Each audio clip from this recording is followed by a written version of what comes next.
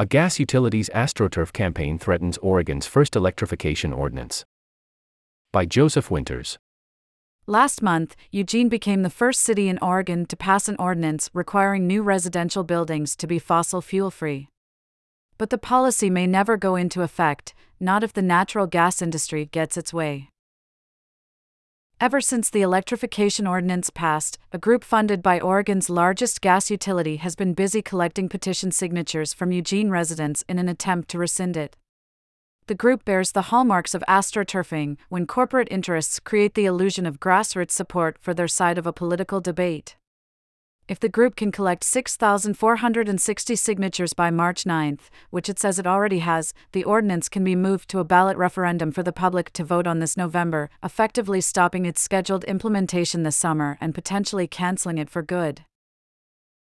Environmental advocates say the petition represents a cynical new strategy from the fossil fuel industry to not only preempt, but overturn electrification ordinances nationwide. They're thinking that if they can roll back climate policy in progressive, dark green Eugene, then they can do it anywhere, Dylan Plummer, a senior campaign representative for the nonprofit Sierra Club, told Grist. Our coalition is ready to fight and do whatever it takes to show that our city supports climate justice and a transition off of fossil fuels. To support our nonprofit environmental journalism, please consider disabling your ad blocker to allow ads on Grist. Here's how. Eugene, with a population of roughly 175,000, is just one of more than 90 cities and counties across the United States that have adopted policies to electrify their residential, commercial, or municipal buildings, often as part of an effort to meet emissions reduction targets. Natural gas appliances contribute to climate change, both at the point of combustion in people's homes and through the extensive leakage of unburned fuel from pipelines, storage facilities, and the appliances themselves. Gas-powered appliances also come with heavy health risks. Stoves that run on gas, for example, leak cancer-causing benzene, as well as pollutants that contribute to respiratory problems, including nitrogen dioxide and fine particulate matter. Widely reported research published last December found that more than 1 in 10 cases of childhood asthma in the United States can be attributed to the use of gas stoves. Eugene City Councilors discussed these issues at length during a special meeting on February 6 and for many months before then. Under pressure to take concrete action to advance the city's climate goals, including having citywide fossil fuel use by 2030, compared to a 2010 baseline, the council eventually passed a policy 5-3 that would require new homes less than 4 stories high to be built without natural gas hookups. We're building the city that we want to see in the future, Councillor Lindsay Leach told her colleagues at the time. The ordinance was signed by Eugene's mayor shortly after it passed, and city councilors expected it to go into effect in June. To support our nonprofit environmental journalism, please consider disabling your ad blocker to allow ads on Grist. Here's how. The opposition, however, has been fierce and well organized. Many gas utilities nationwide have tried to stop local governments from phasing out fossil fuels in buildings by advocating for so-called preemption laws, state-level policies that take away city and county councils' authority to mandate building electrification. Others have filed lawsuits challenging statewide climate plans that would require them to reduce their emissions. But environmental advocates say the pushback in Eugene has been particularly zealous. A petition committee called Eugene Residents for Energy Choice is currently collecting thousands of signatures in an effort to walk back the city council's already approved electrification ordinance. It's a very, very aggressive campaign, said Ann Pernick, a community manager at the environmental nonprofit Stand.Earth, which advocates for building electrification in communities nationwide. We've seen state preemptions and local lawsuits, but I can't find another example of what's happening in Eugene to overturn something that has passed. Eugene Residents for Energy Choice is taking advantage of a petition process that allows ordinances passed by the city council to be put up for a vote by the public. If a petitioner can collect signatures from 6,460 Eugene residents within 30 days of an ordinance being signed by the mayor, that ordinance can be placed on a ballot referendum and sent to voters on the next election day, so long as it's more than 90 days away. Until the election, the ordinance in question can't be implemented. That means a successful petition would prevent Eugene's building electrification policy from going into effect this June, as currently planned. Rather, it would be put off at least until the next election in November and potentially cancelled altogether if voters reject the ballot measure then. Eugene Residents for Energy Choice says it's already surpassed the 6,460 signature threshold and is looking to collect even more, as petitioners often do in case some signatures are illegible or deemed invalid by the county clerk's office. We have collected nearly 10,000 signatures, and we need your help to gather more before the March 9th deadline. The group said in an email sent to its mailing list on February 28. Eugene Residents for Energy Choice describes itself as a group of local Eugene residents who are simply trying to put building electrification on the ballot to give Eugene residents a voice in this important matter. But the group appears to be funded in large part by NW Natural, a gas-only utility serving parts of Oregon and Washington with a long history advocating against building electrification.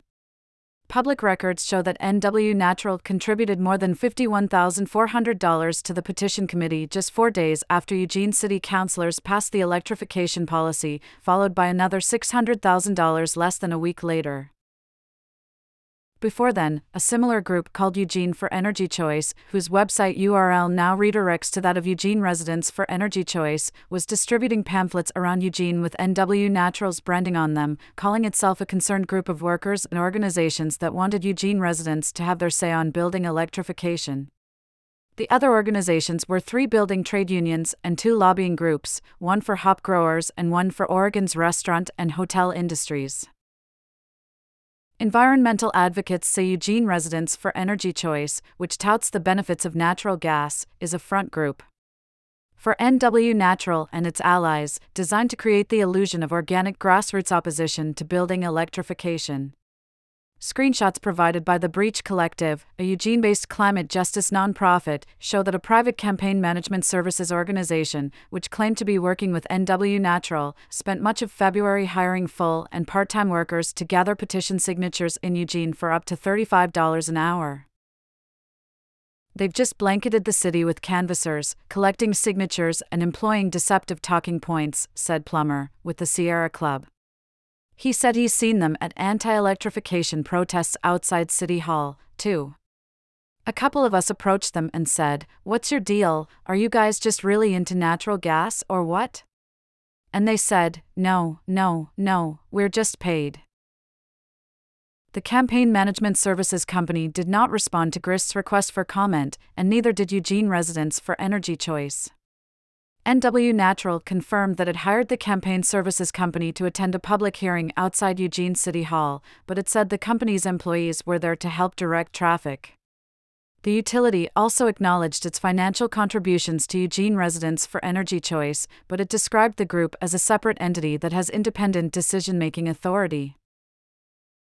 Although environmental groups have described the petition as a first-in-the-nation attempt by the gas industry to roll back local climate policy, Pernick said it's nothing new for utilities to pull out all the stops to oppose building electrification.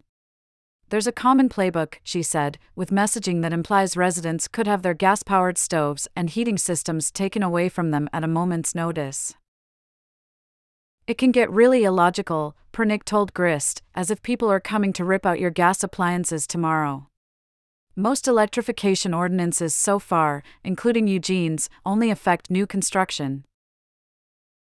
Other common talking points hold that natural gas is a necessary part of a climate-safe energy mix, even though it's a fossil fuel that contributes to climate change.